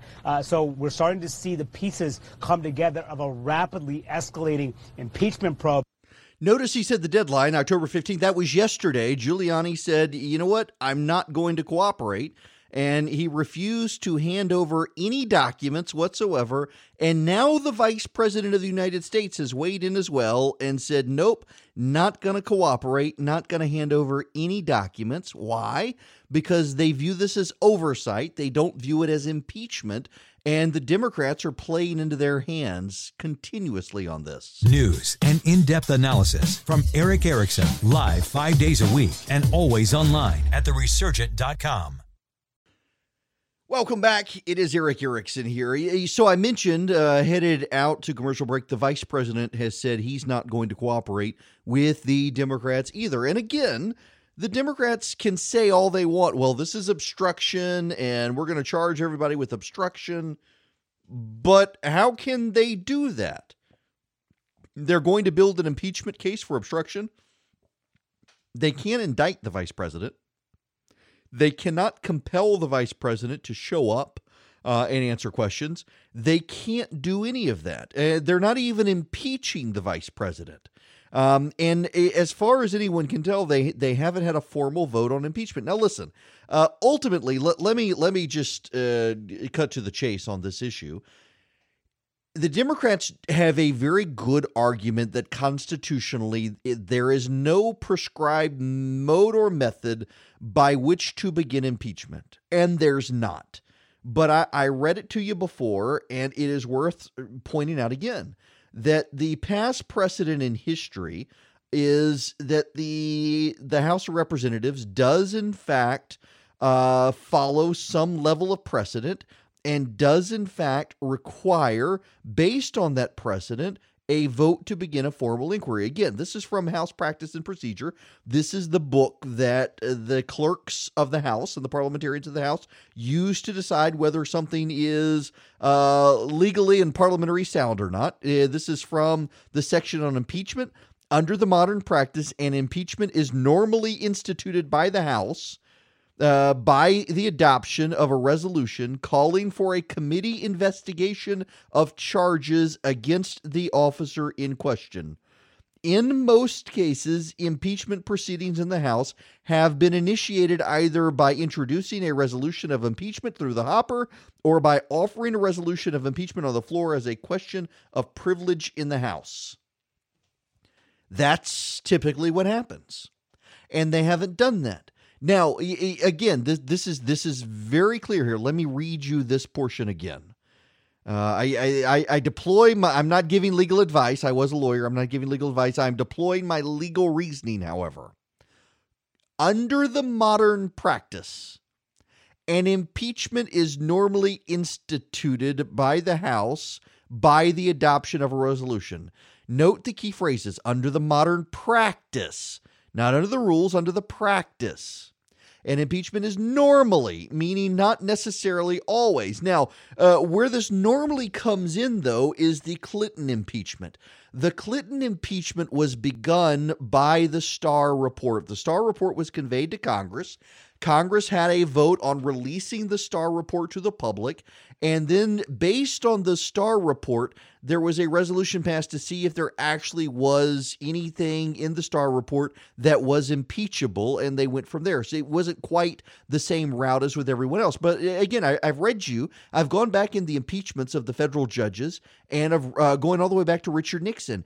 And even the Clinton impeachment, there was a vote on the floor of the House to send to the Committee of the Judiciary the Starr Report requesting an examination of whether or not there was anything impeachable. In the Nixon case and all the federal judges between Nixon and Clinton, and even after Clinton, there was a resolution to begin an inquiry of impeachment. So the vice president's argument here is that they haven't done this. This is their practice. Their own book of procedure says this is their practice. And because they haven't done it, they're going nowhere. Now, to circle back, just to clear up some confusion, and I'm sorry, I've got all these metal thoughts. Normally I outline, and frankly, I'm just winging it. I've got little points I want to hit, and I'm kind of just doing this off the top of my head and trying to pull up the notes as I got notes scattered all over my desk on this stuff. I'm trying to educate everybody, not just give you the partisan talking points on this. There are no. You should see my. I don't even want to Instagram a picture of my desk. It is so messy right now. But I did want to lay out all the cases. I did want to lay out all this. So let me go back to this federal case. There is a federal court case I mentioned in the last segment that the House of Representatives is requesting grand jury testimony related to the Comey investigation. And there is, as I mentioned, clear court rulings that you can't get grand jury testimony of your Congress unless you're in an impeachment inquiry. Why? Because grand jury testimony is never presumed applicable to legislating from Congress. Why? Because anything before a grand jury is not someone being found guilty. And because no one violated a crime, it's just an inquiry, a legal inquiry. Then you can't shape policy based on that grand jury inquiry. But if you go into an impeachment, the scope of which the House of Representatives can request information is much broader. And so if they're in an impeachment inquiry, then they can request grand jury testimony. This goes back to the Nixon days. Well, a judge is having to decide, is the House of Representatives in an impeachment inquiry? And the Justice Department has argued that they're not. Based on their own pattern of practice, their own precedent, they always have a formal resolution requesting impeachment, and they haven't done that. Therefore, this is just partisan gamesmanship in the House of Representatives. And, everybody says, even the judiciary acknowledges the Constitution is very clear. The House has the sole power to impeach. No one else has that power. And the Constitution says that the House and the Senate make their own rules. So if the House has the sole power to impeach, and the House is the only entity that can make its rules on how to impeach, no one can tell it what to do. The problem is that the House, as in the past, told itself, this is how we're going to do it. And they're not doing that now. That becomes a real procedural problem and burden for the House of Representatives to have to overcome before a judge. We'll see how this judge rules. The ruling should be coming up pretty soon, and that could shape what Nancy Pelosi does next. It is Eric Erickson. Welcome. The phone number, 877-97-ERIC, 877-973-7425. We may circle back to last night. I don't really want to circle back to last night's debate. We may have to, but I want to. So I was gone on Monday and Tuesday. I should be gone today too. So my kids have off Columbus Day. Yes, we call it Columbus Day. Yes, it is Columbus Day. Columbus is worth celebrating and remembering. He took a bold risk. By the standards of the 14th and 15th century, everyone is too unwoke to be celebrated these days. It's worth celebrating a man who, on the Nina, the Pinta, and the Santa Maria, sailed around the world in search of India and found the New World. Nonetheless, I digress. My kids had off for fall break Monday, Tuesday, and they've got off today. They are in the other room trying to be quiet. Actually, not really. I've got a home studio and I've got soundproof doors, so they can be rowdy and I can't hear them. It's very nice. I can lock myself away. Anyway, but there were moments, and again, I thanked them earlier, but in this last big segment, let me thank again Alan Saters and Chris Burns. It's nice to have two people who won't burn the house down while I'm gone, who can fill in for me. Very, very appreciative of them. But so while I was gone, I made little notes. I want to talk about this. I want to talk about that. I want to talk about this. I want to talk about that. One of the things I wanted to talk about is I was really deeply critical of President Trump leaving northern Syria, and I wrote about it the other day in very blunt terms, yesterday as a matter of fact, and made a lot of people on both sides mad at me. The people on the left who really hate the president are mad at me for pointing out that the PKK, the Kurdish group that we support in Syria, is a terrorist group. The United States government lists this Kurdish group as a terrorist group. So why are we with them? Well, y'all, can we be honest? There are a lot of ideological people who have very idealized foreign policies. And they want their principles at all time to govern their foreign policy. Jimmy Carter was one of those. And look where it got us. We no longer have the Panama Canal, among other things. But nonetheless, I'm kind of in the real world. In the real world, there are bad people who want to kill you. And the best way to stop them is to ally with other people who want to kill the bad people. And sometimes there are bad people who want to kill the other bad people, and you ally with those bad people, and you all kill the really bad people together. And you would otherwise not be friends. The PKK Kurdish group in northern Syria is actually a communist nationalist outfit that has been pushed out of all the other major Kurdish groups and entities.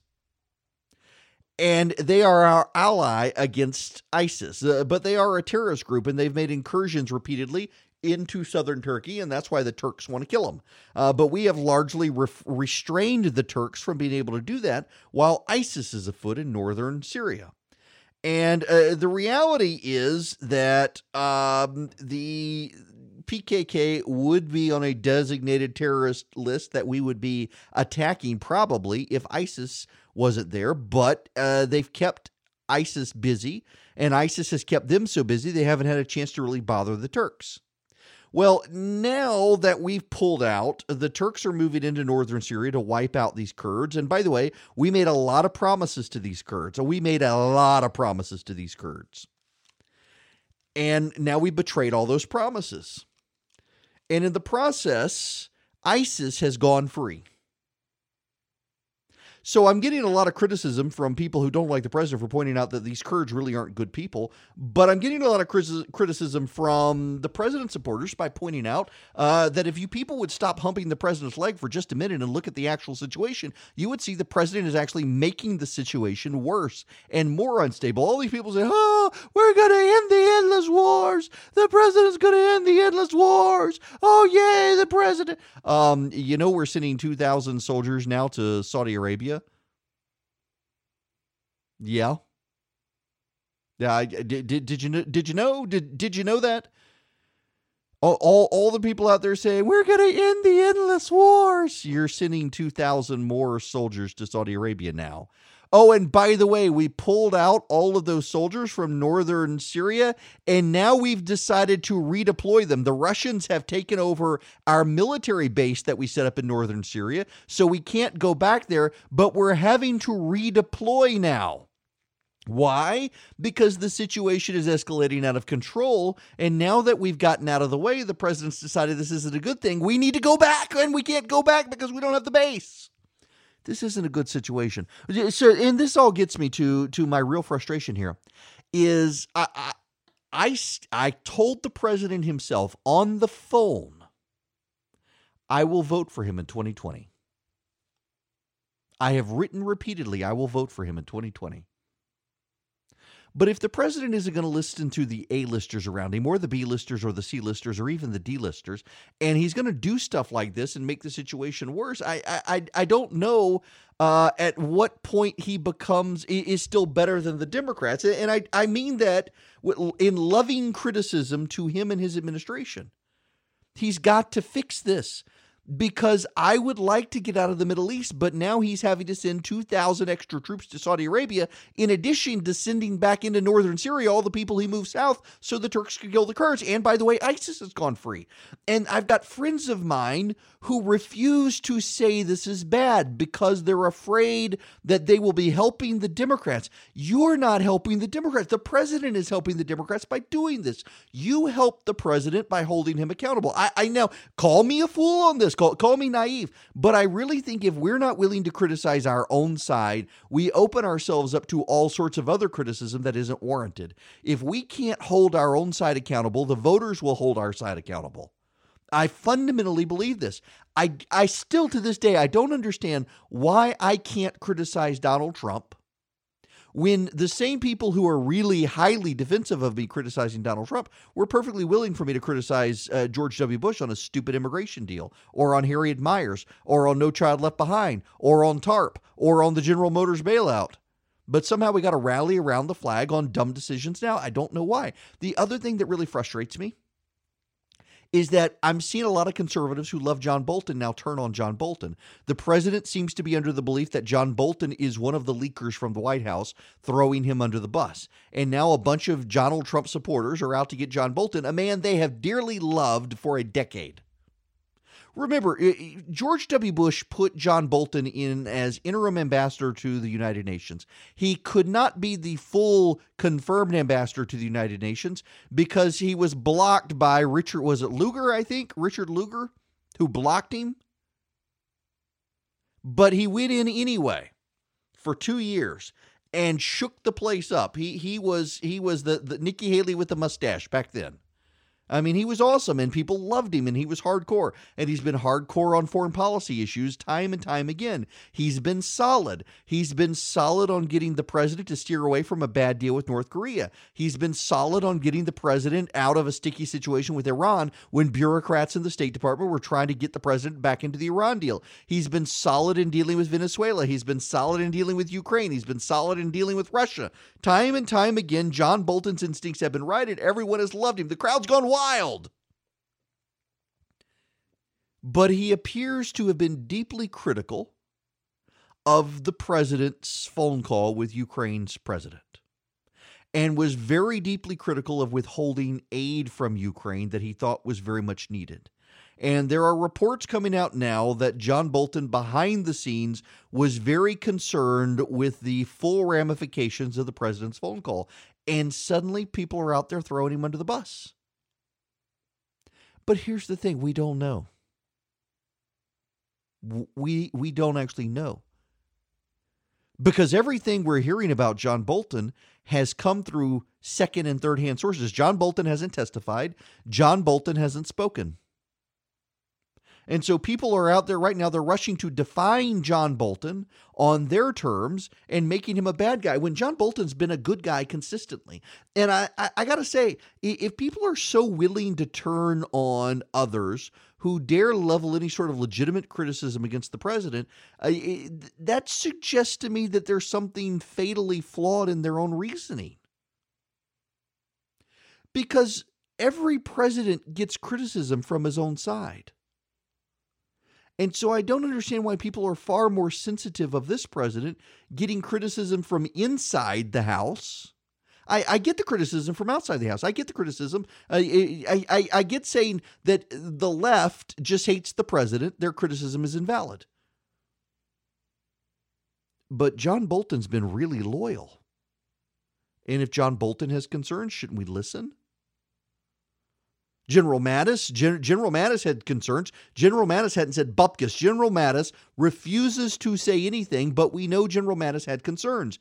And in fact, General Mattis's resignation letter said if the president did exactly what the president is doing, there would be major fallout from it. There would be consequence from it. And in fact, guess what happened? Even the Secretary of Defense on Chris Wallace over the weekend said what happened is exactly what they told the president would happen. And it did. They were right. That doesn't make the Secretary of Defense the bad guy for saying what happened is what we told the president would happen.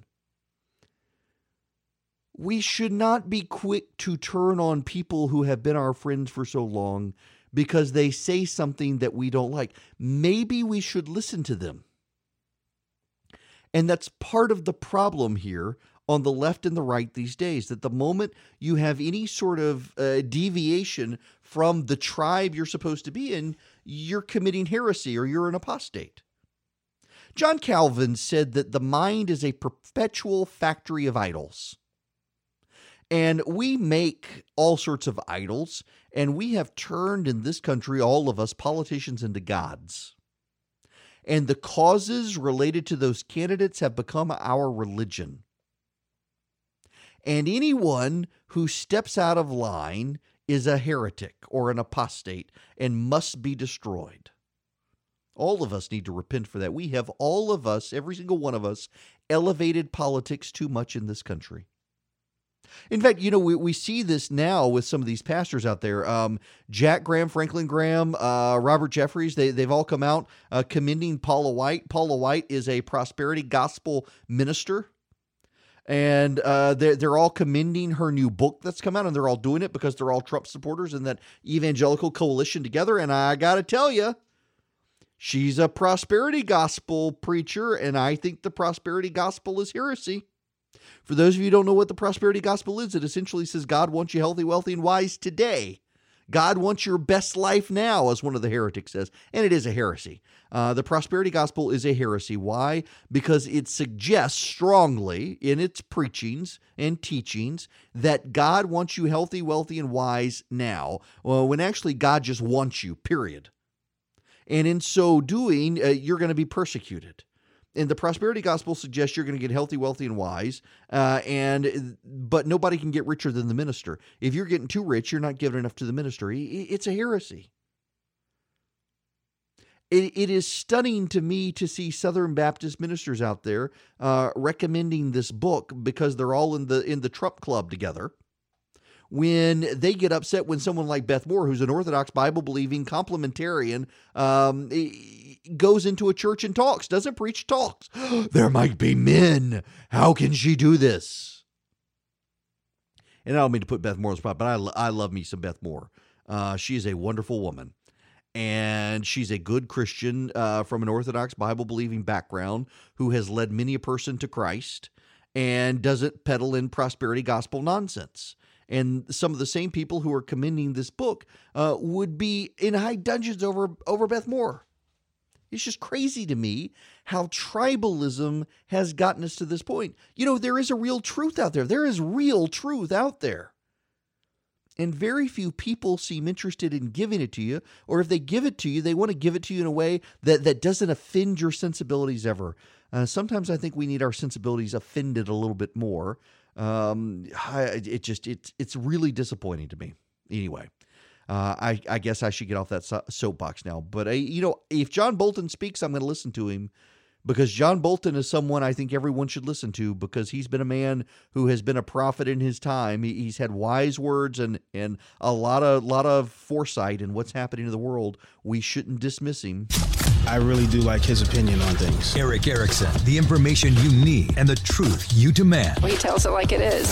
Live every weekday.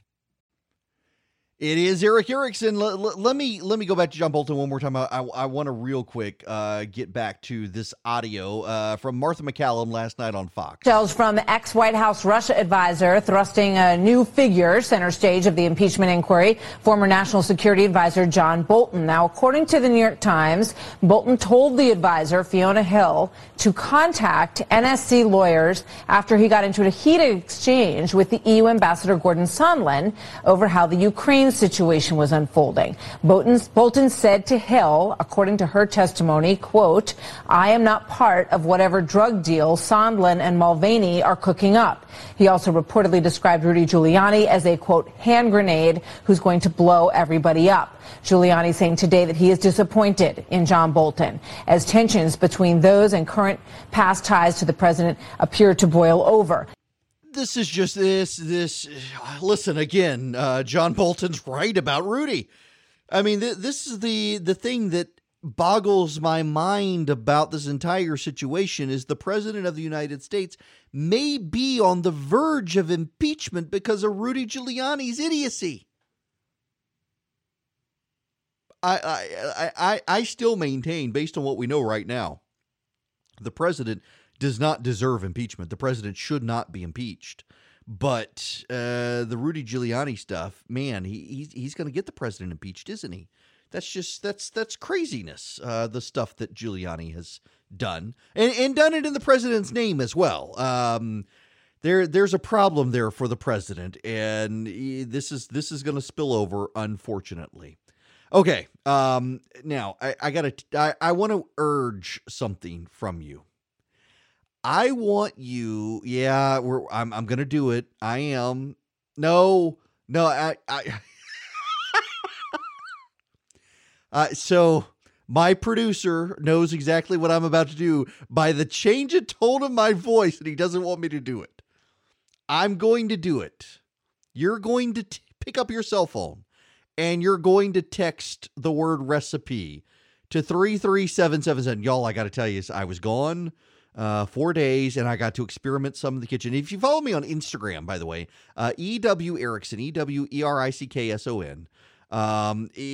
I like to cook. I had my pizza oven out. I got a rock box. You need a rock box. If you like to cook pizza, you need a rock box. But I also experimented with chocolate chip cookies, and I believe I have perfected the chocolate chip cookie.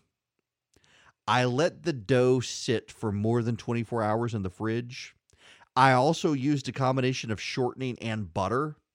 And I actually use glucose, not just sugar. I use sugar, I use brown sugar, but I use some glucose. But the pièce de résistance. Yep, that was a little French. Y'all, I chopped up candy bars, chocolate candy bars. I didn't just use chocolate chips. I used candy. It was an incredible cookie. And because I used the combo of the shortening and the butter, and I put some cornstarch in as well, it stayed moist. You know how chocolate chip cookies, after 24 hours, they're just a crumbly mess. Not these. These stayed chewy. But the key I discovered is you got to give them 24 hours. So one of the things I did, I read in a magazine that you should try, and it actually really worked, is brown the butter. Put the butter in a skillet and get it brown. Get the milk solids brown. And then pour it in, and because you've melted the butter, you got to chill the dough to when the butter's all mixed in there. But the flour can soak it up. Man, y'all, these were good chocolate chip cookies. On Wednesday or Thursday, I can't remember what day I've got it set, I will send the recipe out for these chocolate chip cookies. Now, I realize they're not everyday chocolate chip cookies, and they're not everyday chocolate chip cookies in large part because you got to wait 24 hours. But what you can do is you can make a big batch, and you can scoop them up, put them into balls, and then put them in a freezer Ziploc bag, and just take them out of the freezer whenever you want them and bake them straight out of the freezer. You don't even have to thaw them out, and that makes incredibly good cookies. I'm just telling you. I'm telling you, text the word recipe to 33777. It is worth it. You don't have to use the glucose. You don't. But the thing with the glucose is it does make the center chewy longer and the outside's crispy. So the outside gets really crispy, but the inside is very chewy. And the glucose has a lot to do that. Or so I read in a magazine and followed it up with research, and it appears to bear it out. So there, you can do that. All right, before we get out of here, one last thing for you. Some of you are going to go into Atlanta for a Hawks game. And I hope, if you will, that you will consider, you can go online and Google them, but there are a number of places now where you can get shirts that say Free Hong Kong or Stand with Hong Kong or something like that. And I hope you will consider going to the Hawks game and making a stay. Y'all, I can't, this LeBron James stuff is embarrassing. I cannot believe the man. And he is a smart guy. He is a smart guy. It's crazy watching progressives say, oh, well, LeBron's just ignorant. He doesn't know much about China. So you're saying LeBron James is ignorant. But listen to him on social stuff in this country, huh? Watching the NBA sell out to the Chi-Coms over their money has been horrifying. And watching progressives now try to come out and defend some of these guys, and the progressives are critical of China, but they're also trying to defend these NBA players who they love. That's really, really wrong. It is. We should all be united on this, and we should all be horrified by what the NBA is doing. So if you head into the city to watch a Hawks game, I highly encourage you guys, go out there, wear a protest t-shirt, and I will see y'all tomorrow.